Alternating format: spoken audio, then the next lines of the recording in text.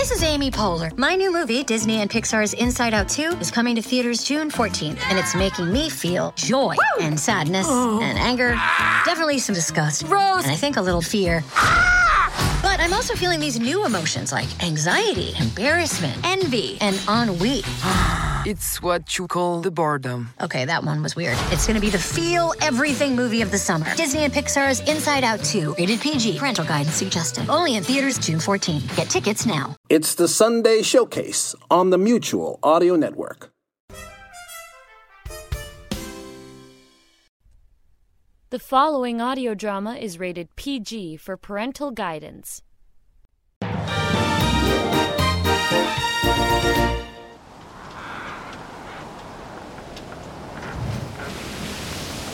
Welcome back to Mutual Presents. I'm Jack Ward, and with First Mate Penny the Cat, we're here to hoist the mainsail and take to the high seas with another cargo mission with the Voyage of the Scarlet Queen.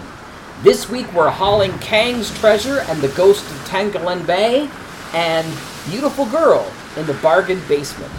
And they are as thickly laden as they sound, so wind back those clocks and join us in the deep blue.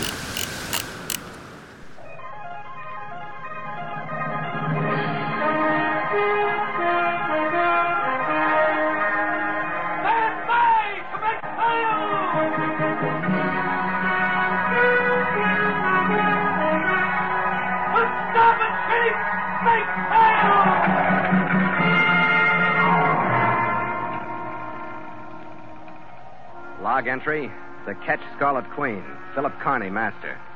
Position 2 degrees 40 minutes north, 125 degrees 37 minutes east. Wind brisk, sky fair. Remarks, departed Sangi Islands after fulfillment of promise. Reason for promise, Kang's treasure and the ghost of Tangulan.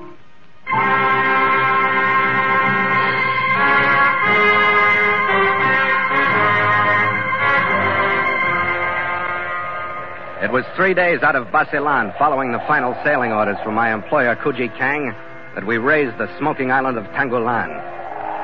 It's a volcanic island, 8 miles square and uninhabited, rimmed by coral reef, its active crater grumbling intermittently and spewing out thick gaseous smoke that hangs continually over the vicinity in a thick cloud.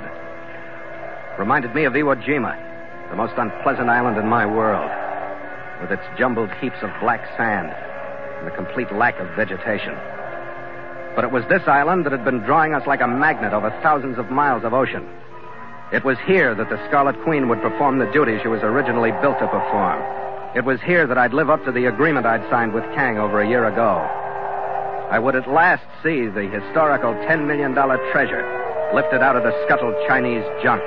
I'd see it resting finally in the hold of the Scarlet Queen.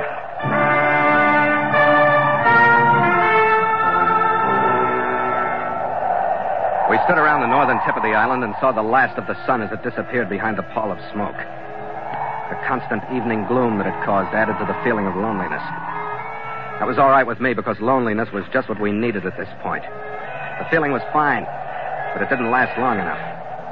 My crewman Nielsen, who was on lookout, broke the spell just as we approached the only reef passage marked on our chart. Hey, up here! What do you got, Nielsen? Get a red pole on the reef on the red side of the Pacific! Gallagher! Skipper, I thought we were going to be alone on this blasted island. So did I. Take the wheel and hold away from the pass. I'm going forward to have a look. The hull was a lugger, resting at an easy angle on the coral, a little better than halfway through the pass. Her masts broken, her rigging tangled. There was no sign of life on her. With binoculars, I could see a rude camp on the beach beyond. There was no sign of life there either. The figures of 4 men I saw were sprawled on the sand. And if they were alive, I was sure they'd be on their feet watching us as we came in.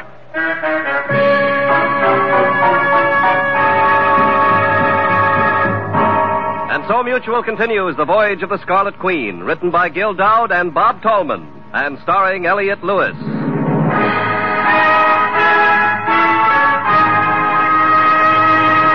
The Scarlet Queen, proudest ship to plow the seas, bound for uncharted adventure. Every week a complete entry in the log, and every week a league further in the strange Voyage of the Scarlet Queen.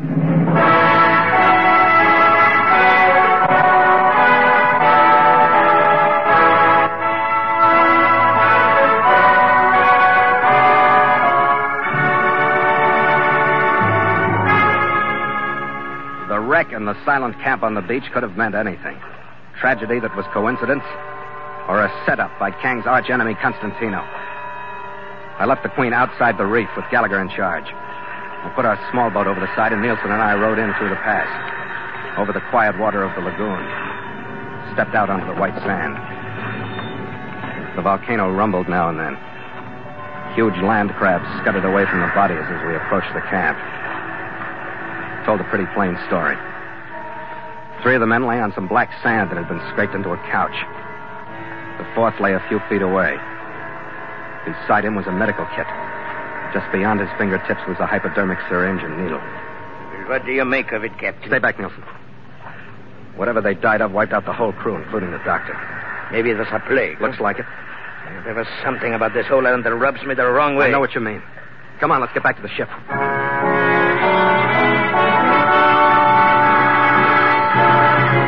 An hour later, we'd run the passage into the lagoon and crept along the inside edge of the reef for 200 yards.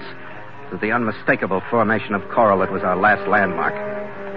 We dropped the hook. We performed a maneuver that was the culmination of all the other maneuvers on the voyage of the Scarlet Queen. We drifted back, letting out anchor cable, until we reached a spot which, if the chart was correct and no one had beaten us to it, was directly over the hull that guarded Kang's treasure in the lightless, smoke-shadowed water 10 fathoms below. But the feeling of elation was completely foreign to the atmosphere of Tangulan. Gallagher and I stood at the rail, feeling the oppressiveness, the uneasiness, as night settled down over us, and the glow from the volcano's crater flickered weirdly on the cloud of smoke above.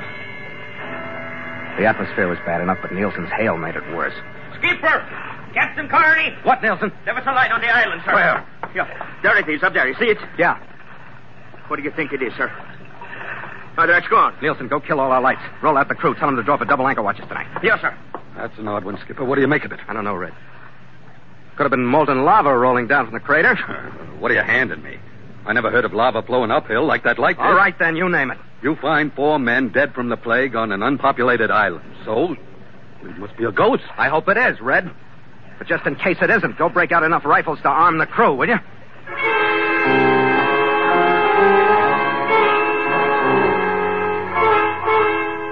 Gallagher and I split the night so that one of us was on deck all the time with 2 armed crewmen. The shoreside light appeared a few more times, but when the light of morning forced through the smoke cloud, the island was silent and foreboding. But that's all. We had breakfast and turned to on the most important day's work of the voyage. Hold a hand here. We'll rig the gear in the mainmast to handle both the diving platform and the cargo gear. Nielsen, you and Crowder fall to with me. We'll break out the diving gear and give the pump a try. Yes, sir. Platform's ready for you, Skipper. Go ahead. Rig me that watertight flood lamp, Red. There's no sun getting down there. I'll need light. It's as good as Rick, Skipper. We stood at the rail and watched the big lamp sink slowly over the side, throwing a hazy green-tinted circle of light out into the clear water. It went down 3 fathoms, 4 fathoms, 5 fathoms, 6. Went down 7 fathoms, 7.5, and I stopped it. Hold it! Steady as it is on the light. Steady as it is. The circle of light had settled over the outline of the junk. It was leaning about 30 degrees to port, its after half and part of the main house crushed into a crevice in the coral. Its movable spars and rigging swinging uneasily in the current. It's there, Skipper. The whole blasted thing is there. Sure it's there. Get the suit ready. Cola, get the suit on the platform. Crowder, stand by the winch. We're ready to go to work.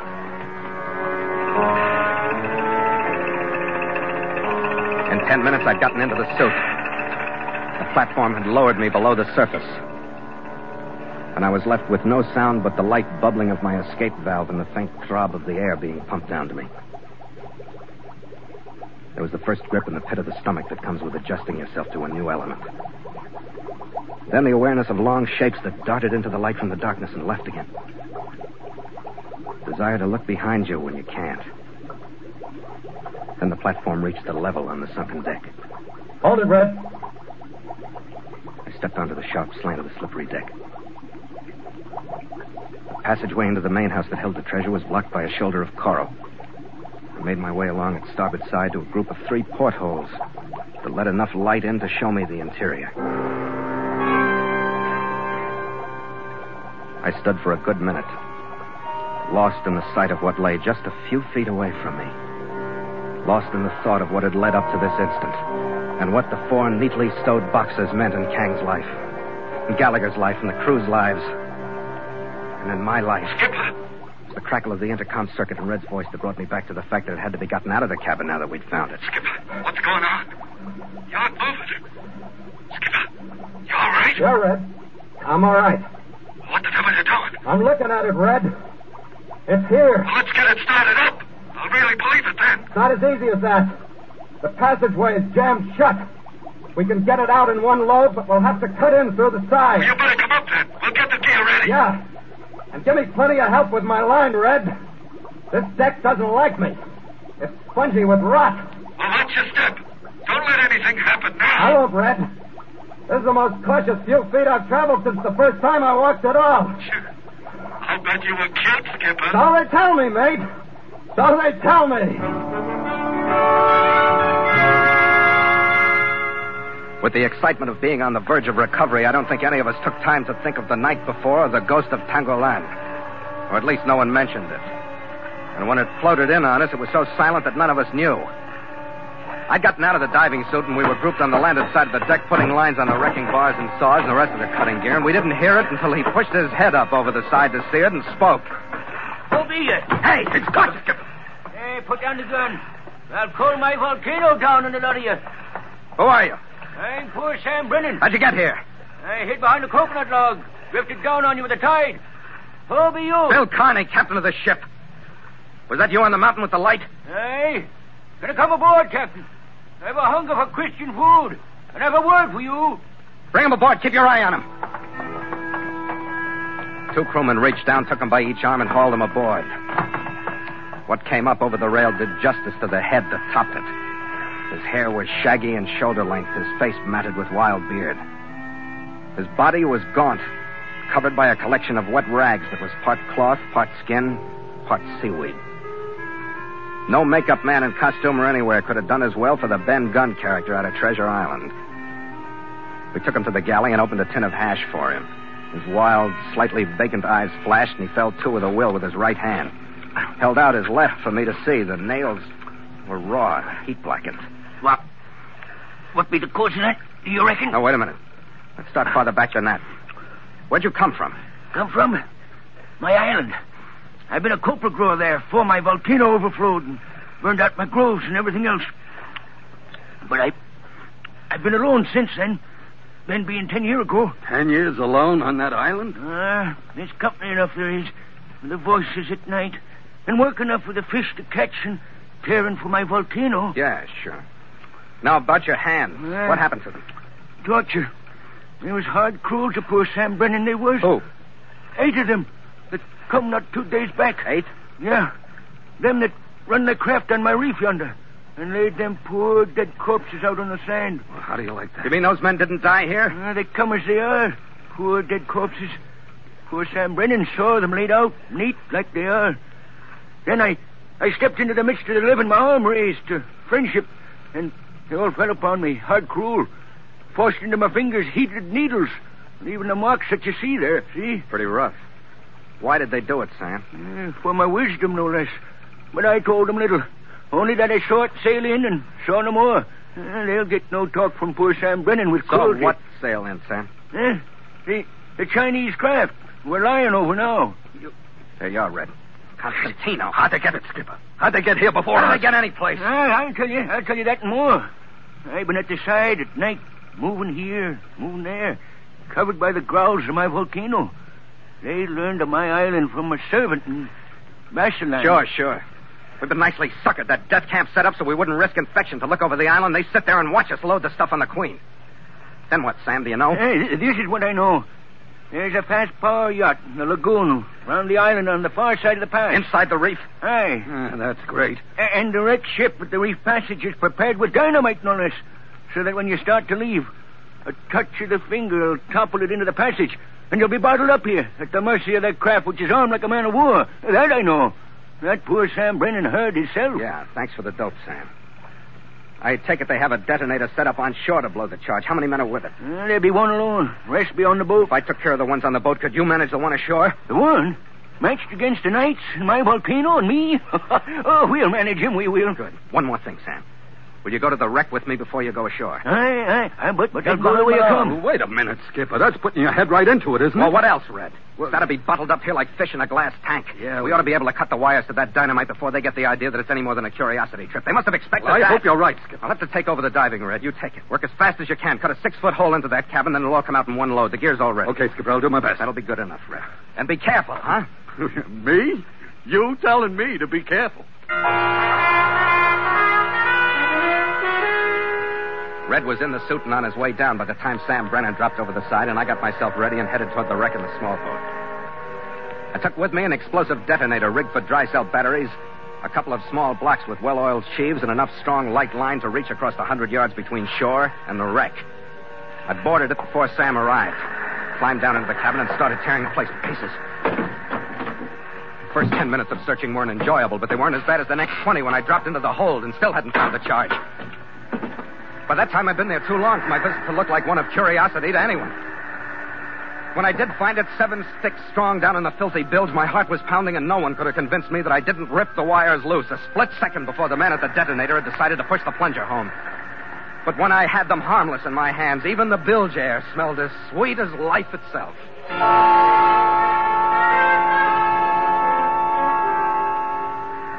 And what be your plan, Captain? All you have to do is go ashore, Sam, at the end of this line. I've got the detonator set so that when the power yacht hits the line just as she enters the reef passage, this wreck we're on will blow up right in their faces. You understand, Sam? It has a good sound. My ship is on one side of the passage. They'll approach from the other. The only thing I want to be sure of is that you'll leave enough room on my side so that the Scarlet Queen can squeeze through. It's proper vengeance they get from poor Sam Brennan. That's right. All right, Sam, get going. With the end of the line looped around his tattered waist, he slipped silently into the water, with only his head showing behind his log. Started shoreward toward a spot I'd pointed out to him. May have been minutes, but it seemed like hours before he got there. I watched him secure the line to a jutting rock and then disappear. I heaved my line as taut as I could, reeved it through one of the blocks I'd rigged, made it fast to the detonator so that the slightest tug would blow the charge. Then I went back to the Queen. Oh, you're back all right, Captain. I was sure glad to see you, sir. Thanks, Nielsen. Where's Mr. Gallagher? Oh, he's still submerged. What's the trouble? Well, nothing now, sir. He was on his way up. The cargo's aboard, but the chief's line fouled, and we had trouble getting him out of the cabin of the junk. He was down too long. We didn't want to risk Ben's bringing him up faster than we should. We'll have to speed it up a little, Nielsen. Get on the intercom. Tell him I'm back, and he has to get up as fast as he can. Yes, sir. Kohler, stand by the windlass. I'll get the motor started, and we'll inch up on the anchor. We've got a taut cable, sir. We're over the hook. Over the hook! Nielsen, where's the diving platform? 4 fathoms down, sir. We'll have to have more speed. Tell Gallagher to hang on. We'll have to weigh anchor before we get him aboard. Anchor's away, sir. And coming up. Anchor's away. Where's the platform, Nielsen? 2.5 fathoms, sir. We'll have to forget pressure and everything else and get him aboard. Tell him that. Tell him the power boat expected is in sight about 1,000 yards off our bow. It was natural that it should show. We'd used too much time. Time enough for anyone to realize that something was wrong and decide to find out what. Anchor's in sight, sir. Nielsen! Platform's in sight, sir. So I stood there with my hand on the throttle, not able to open it, and watched the Constantino boat push its sleek bow around a point of land. She was moving slowly, still only inquisitive, still unable to see what was going on our decks. Anchor is up, sir. Secure the anchor! It's clear of the water, sir. The platform's clear. I waited another 30 precious seconds till Gallagher had been swung inboard. Then I opened the throttle. Our wake churned, and as we picked up speed, the Scarlet Queen built a bow wave that curled and gleamed milkily in the gloom. That bow wave was like a starter's gun to the power craft. She built a bigger one of her own as her throttle was open, and she picked up speed that made our pace look like that of a canal scow. I didn't have time for any kind of caution. When we covered half the distance of the pass, I swung toward the island, blind to the reefs or channels or depths, knowing only that I needed that swing to make the narrow lane between the reef and the tripcord that would blow the booby trap in the wreck. By the time I'd made the turn and straightened out for the run, the power boat had closed to within less than 100 yards of us, and the men aboard her opened up to stop us with every means they had. Take cover, men! Get down in the deck! Come after the cockpit, Red! Stand by to take the wheel in case I catch one of these things. Come on, Skipper! I crouched as low as I could and watched a series of bullet holes appear in the deck in front of me. felt the splinters as another burst caught the mizzen boom above me. Can we do it, Skipper? No, in a minute, Red. We got 25 yards to go. They got about 60. You're awful close to the reef, Skipper. Yeah. The reef, Captain! They're going to scrape the reef! I eased a scant foot or two towards the line in the middle of the channel. By the time our bow slid by the reaching coral, the powerboat was no more than 25 yards astern. Our range was point blank now, but that wasn't what I was worried about. Straight out into the path, felt the first ocean swell lift our bow. Our stern swung to port in the current, and I fought it back with hard helm. Then I just hung on and hoped because there was nothing else to do.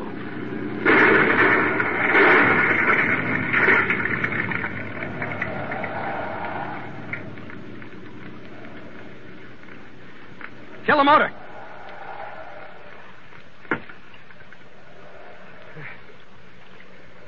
We made it, Red. Well, don't just stand there with your mouth open. Oh, aye, sir. Stand by to make sail! The crewmen took a while to pull their eyes away from the mangled wreck that the sleek power yacht had suddenly turned into. Her superstructure was torn to bits. She was afire and settling by the stern in the reef passage. Then they stumbled to their stations. Let's stop and see! Make sail! The mainsail climbed into the smoke-dulled sky. The jibs. Then the mizzen. And the Scarlet Queen, as though feeling the success herself, and the lifting of strain and tension, kneeled in thanks to her own gods. And leaned before the winds they sent her in answer to her prayer. It's aboard, Skipper. It's aboard, and we're out of there. It's aboard, Red. Well, you don't sound too happy about it. Happy? Red, I don't even believe it. Yeah, I kind of know what you mean, Skipper. After what's led up to it, it don't seem right just to pick it up like some bales of rubber or some sacks of rice and put it in a hole. Yeah, that's about it. But poor Sam Brennan can have his island. We're out of there. Yeah, that's a little hard to believe, too. But assuming that we are, where are we back? Back to Hong Kong to sign over the stuff we don't believe to Kang. A city, Skipper. Yeah, we've earned a celebration. And I can't think of a better place than Hong Kong. I don't see any reason for waiting till we get there, if you know what I mean. I think I do. Drink, Skipper? You do know? You're psychic. After you, mate. After you.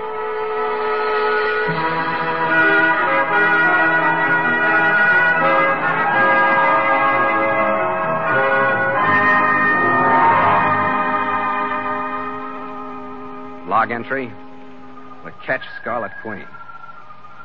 Miles traveled from San Francisco, 21,308. Wind brisk, sky fair. Carrying full sail. Ship secure for night. Signed, Philip Carney, Master.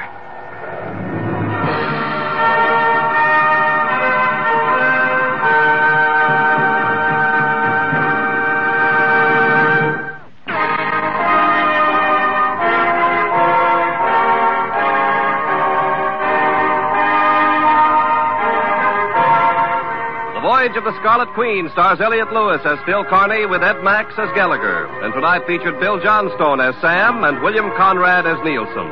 Music scored and conducted by Richard O'Rod.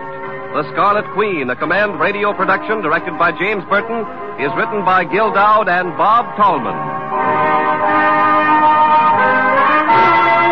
This program came to you from Hollywood.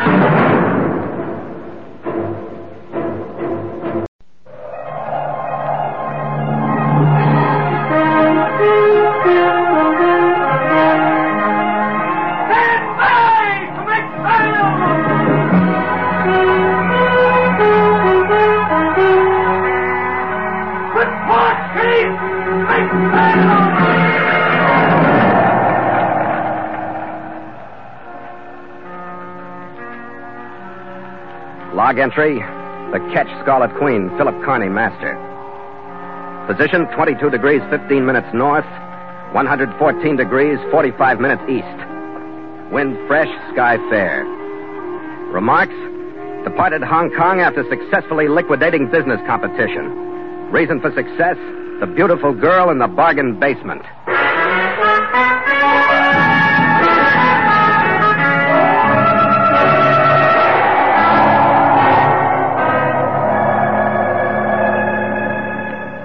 It was a long leg from the island of Tangulan up across the Celebes and Sulu seas, through the Kalmayan group and across to the Chinese mainland. It was a victorious leg, too, with the realization slowly sinking in that we'd beaten Constantino to the prize. And that with the $10 million worth of relics aboard, we'd all but accomplished our original mission for Kuji Kang.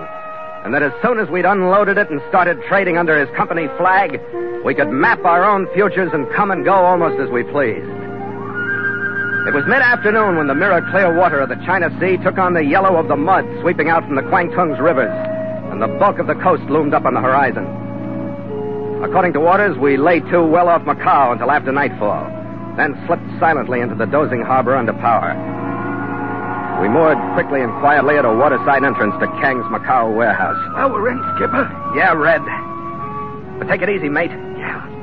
We'll just use a bow line, man, and the skipper will keep the stern in with the motor. And 20 minutes later, we'd finished the last actual operation with the treasure itself. It was off the ship, well hidden in the warehouse. And we pulled out of Macau, every man aboard smiling up at the clear night sky, feeling completely unfettered for the first time since we'd left San Francisco. At last, free from the menacing shadow of Constantino that had followed us across the Pacific.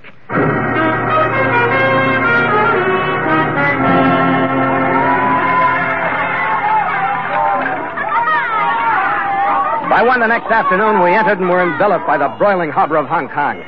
I found a repair yard for the Queen, arranged for a full repair and paint job for her, and lived up to a promise I'd made the crew. I gave them 4 months' pay for the 2 I owed them, and turned them loose on the city for a week's shore leave. See you tonight at the commercial club, Skipper. Right, Red. Where are you headed? I'm off to report our success to Kang. It was really shaping up to be the happiest land trip of my life. Hong Kong looked like the end of the rainbow as I hurried across town to the office where Kang was to meet me. Good afternoon, Captain Carney. Hello. Where's Mr. Kang? I waited so long to meet you. Oh, really? Yes. My name is Francisco Constantino. It's an interesting but little-known fact that 2 of America's greatest inventors were by training and original profession portrait painters. These men were Robert Fulton, who built the Clermont, one of the world's first steamships, and Samuel F.B. Morse, known as the inventor of the telegraph. Both men were accomplished artists, whose canvases are among the finest painted by any Americans.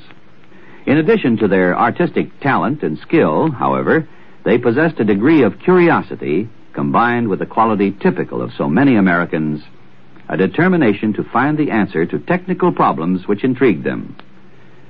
In 1832, after studying art in Paris for 3 years, Morse sailed for the United States aboard a packet ship. During the voyage, he got into discussion with another passenger.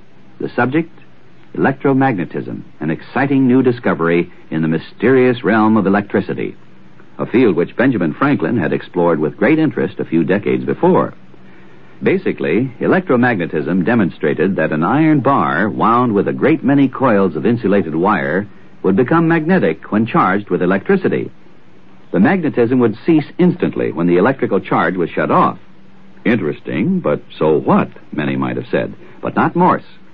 He, a professional portrait painter, mind you, decided that this phenomenon must have some practical use. Before his ship docked, he had the idea for an electric telegraph system, utilizing electromagnetism to create the sparking dots and dashes of the Morse code. Many years of hard work followed before he perfected adequate instruments to transmit and receive the code messages. Finally, in 1843, the government granted Morse $30,000 to establish a test telegraph line from Washington to Baltimore, a distance of 40 miles. But because of incompetence on the part of some of the crew, the work fell behind, and Morse became desperate. Finally, he stretched bare copper wires over the entire distance, strung from tree to tree and to posts where necessary. Broken bottle tops were used for insulators. The deadline was met successfully. Over the wire from Baltimore to Washington went the immortal words, spelled out in the click of the Morse code, "What hath God wrought?" Another instance that will live in the world's history, proving the results which come out of American inventiveness and this philosophy. There must be a way. Let's find it.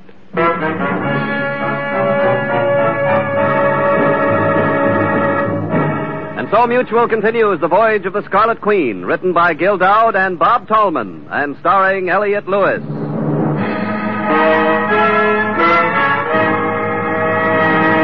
The Scarlet Queen, proudest ship to plow the seas, bound for uncharted adventure. Every week a complete entry in the log, and every week a league further in the strange voyage of the Scarlet Queen.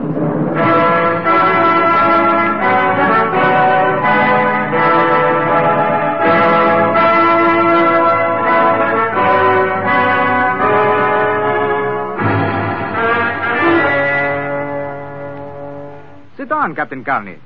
I'm sorry our meeting has to be such a shock, but I suppose it is to be expected. Where's Kang? We'll get to that later. Oh, sit down, Captain. All right. I had hoped to make our meeting as pleasant as possible, Captain. First, because in spite of the fact that we have been competitors for the past several months, I feel a great deal of admiration for you. I mean that. Competitors? I guess that covers it, doesn't it? Yes, completely. There's been nothing in any way personal about my campaign for the recovery of the Chinese relics. Do all of your campaigns cost as many lives as this one did, Mr. Constantino? Oh, please, Captain, let us forget our competition. Supposing we call it truce, huh? This is a great approach, but you're wasting your time. What are you trying to prove? Wait, Captain. This is no approach. It's a situation between you and me that is even stranger than you think. You'll excuse me. I think I'll get back to the Scarlet Queen. I don't think you'll want to, Captain. Henrietta Ainley is at my house waiting to see you. Hank? Hank Ainley? She followed you to Haiphong after you left here. And her inquiries about you led her to me. Where is she? At my house. We have become quite friendly since we had in common our desires to find you. I'd like to see her. All right, Captain. But she knows nothing of our association. Now, I give you my word, she will not find out unless you tell her. Now, come. You will see that I tell the truth.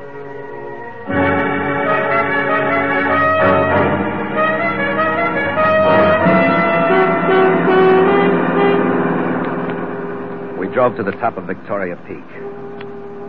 My mind was full of her.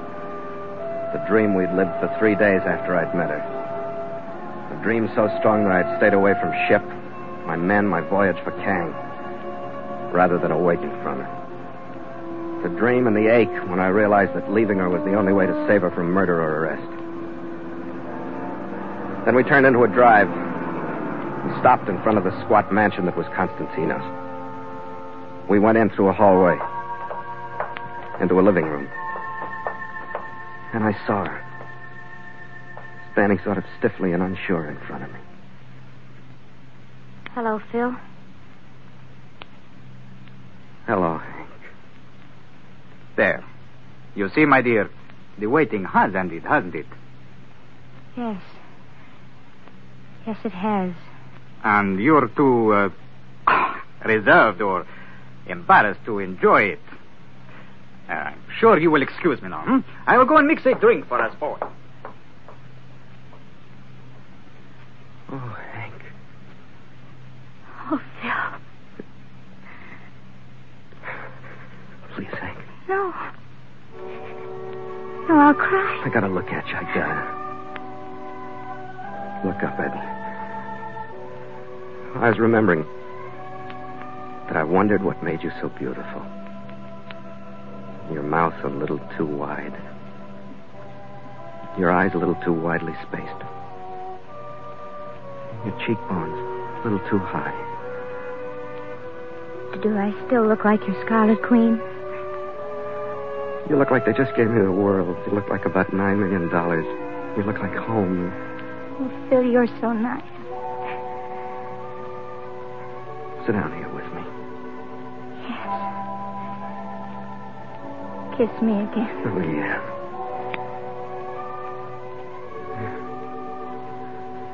I missed you, Hank. I'm glad you did. I missed you, too.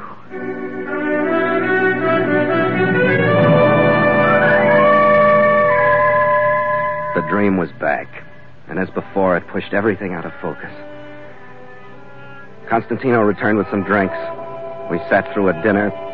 I was shown to a room, Not too long after the house quieted down, she slipped in and we sat in front of a window and talked. I don't know what to do about Fran, Phil. It's a bad... You mean Constantino? Yes, it's bad. How bad, Hank? Well, he's been wonderful waiting for you. Well, I wouldn't have found you if it hadn't been for him. What has he told you about me? About why he was waiting for me? Why, nothing, darling. Just that you were working for him. Oh? Phil, is there anything wrong with what you're doing for him? No, not a thing. Well, he is a little mysterious sometimes. Phil, I wouldn't care what you were doing for anybody or what side of the law it was on. You know that, don't you? Sure. You never told me what you were doing out here. If there was a chance of your getting into trouble, you'd tell me. Wouldn't you? I'd want to know. I'd tell you. Now, what about this business with Constantino? He's in love with me. I don't blame him so much. Phil. He asked me to marry him. What are you going to do about it? Well, I was afraid to refuse.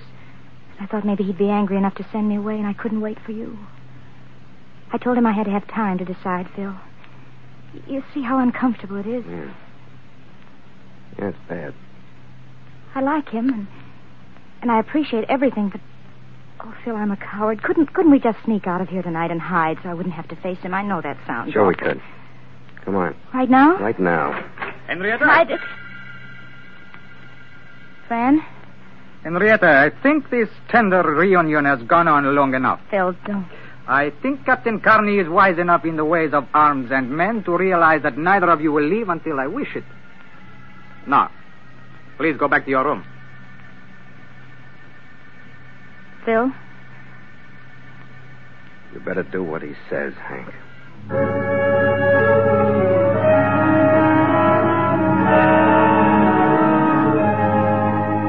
From the moment Constantino opened the door, we stopped living in a dream. And almost before it closed on him and Hank Ainley, I began to realize the spot I'd been so neatly maneuvered into. Sure, I had the treasure, but Constantino had Hank. I wondered how soon the bargaining would begin. I spent the next morning wandering around the house looking for Hank Ainley until I finally got tired of watching Constantino's gunmen making their presence known to me. And I went back to my room because there was nothing I could do but feel sick with worry for Hank. And wait for the next move. It all began to clear up in the middle of the afternoon when Constantino came through the door. He was wearing the same friendly expression, but he was flanked by two of his men. I'm getting awful sick of this. I hope you're bringing your guns with you means we're through being polite. Yes. I'm afraid that our truce has come to an end. I found your ship, Captain, and the treasure, of course, was not aboard. What have you done with Hank? I also found the hotel at which your crew is staying during their week of freedom. Your first officer returned once to the ship and has not been located since, but he will. What have you done with Hank? Just what I'm coming to, Captain Carney. I will release you and stop the campaign for the relics if you will release your hold on Henrietta Ainley. You don't mean that. You're lying in your teeth. I swear I am not. I had hoped that her feelings toward you might have changed since your earlier friendship was so short, but that is why I brought you together. It is quite evident that she has not Quite changed. evident that you're crazy. You're out of your head. Captain, if you will tell her that you no longer love her, I have every reason to believe that she will turn to me. She wouldn't believe me if I did. You refuse? Refuse? I'm ashamed that I even listened to you. Get out of here. Captain, one moment. What? You asked me what I have done with Miss Ainley. It has become a habit with me to get what I want one way or another. So? How does this bargain strike you? You may purchase Miss Ainley's freedom simply by telling me where you have deposited the treasure. You play it either way, don't you? It's still no. No. To both of my bargains? No, to both of your bargains. I tell you what, Captain. You stay here and think it over, realizing that this house is well armed and that your door will, of course, be locked and guarded. You think over my bargains, Captain. You dirty. The rest of the afternoon passed. And just before dark, I heard a car leave the gravel drive and fade away down the hill.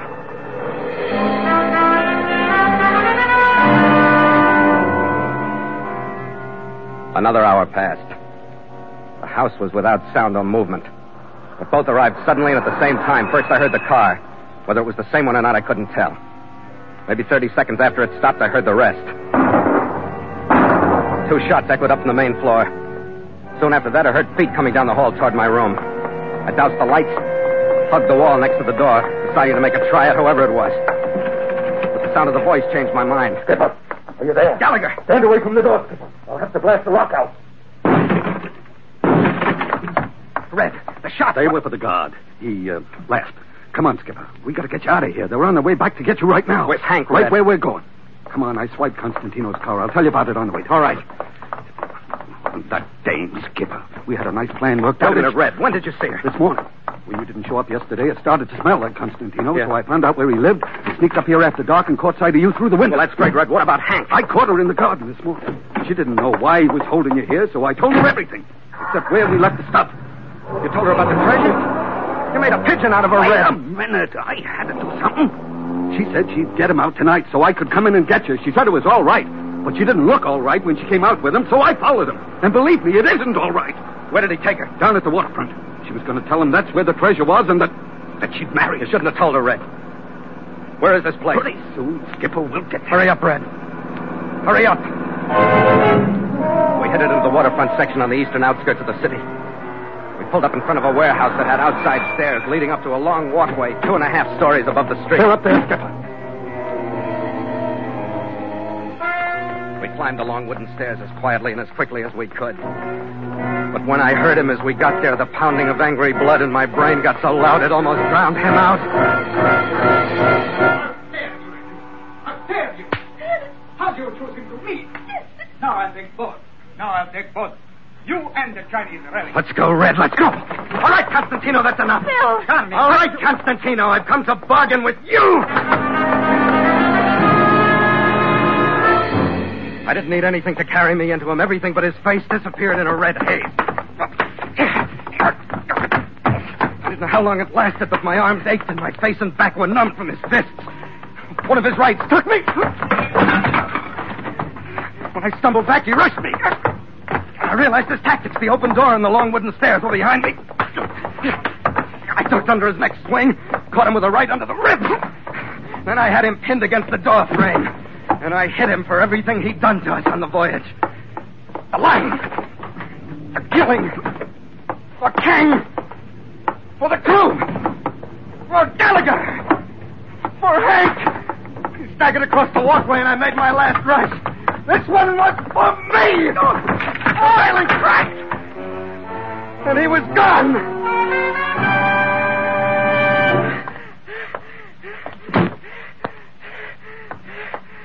Phil. Oh, Phil. Wait a minute. Get away from me. Phil, He'll be all right, Hank. What's the matter with you anyway, bringing him here? Nothing, Phil, nothing. Hank, why did you do it? I was sick. I was so scared. I just wanted to help you. Let's get out of here, Hank. We got the rest of the week. 5 days. Let's get out of here. Oh, darling, 5 days. That's not very much. 5 days.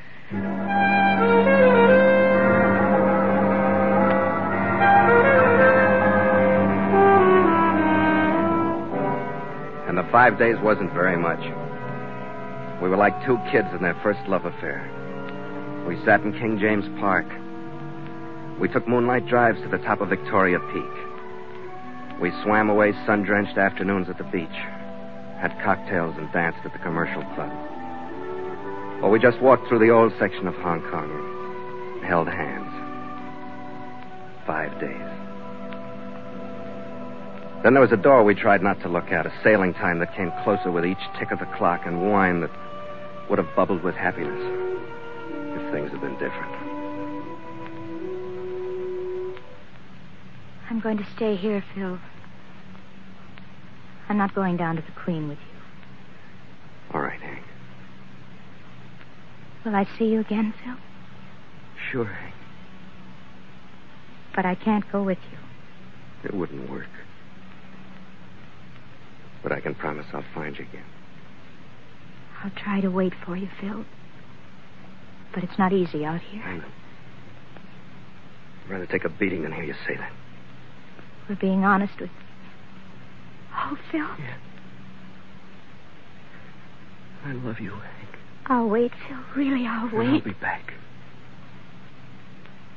You understand about not going with me? That's why I love you. Well, guess it's about time. Wait. Have a drink with me? Sure.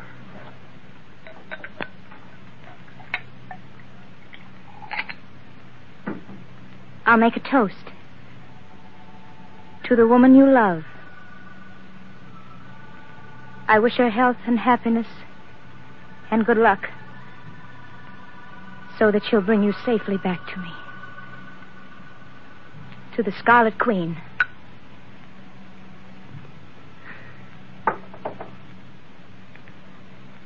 Take care of yourself, Hank. You too, Phil.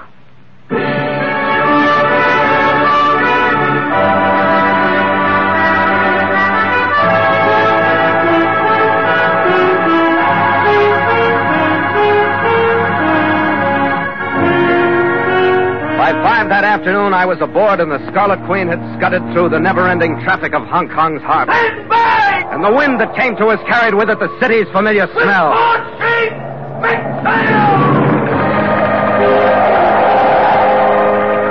The head of the mainsail climbed to its place on the newly varnished mast.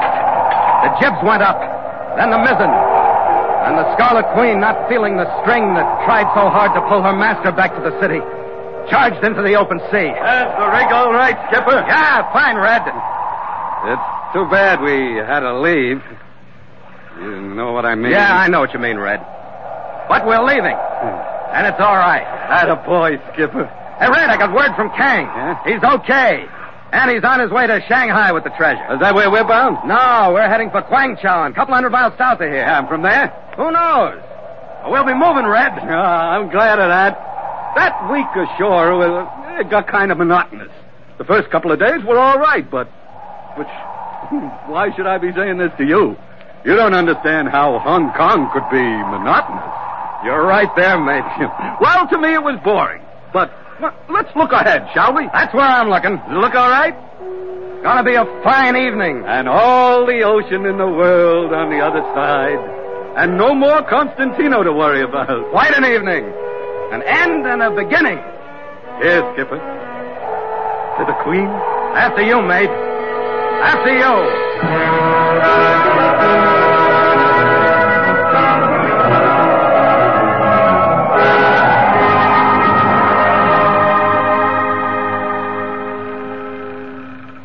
Log entry. Catch Scarlet Queen. 5:30 p.m. Wind fresh, sky fair. Carrying full sail. Ship secure for the night. Signed, Philip Carney. Master.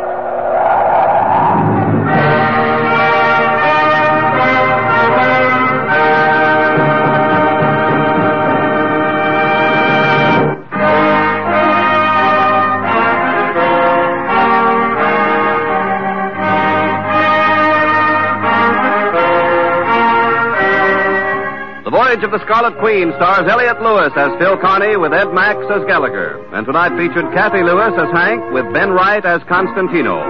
Music scored and conducted by Richard Arant. The Scarlet Queen, produced by James Burton, is written by Gil Dowd and Bob Tallman. The Voyage. And that's this week's Mutual Presents feature. The Mutual Audio Network brings the best of old-time radio and modern audio theater to the world. Be sure to subscribe through the Mutual Audio Network podcast feed, any of our podcast days, or the Mutual YouTube channel, which includes MadCon and many other extra features and shows. See you all next time at Mutual Presents. Good night.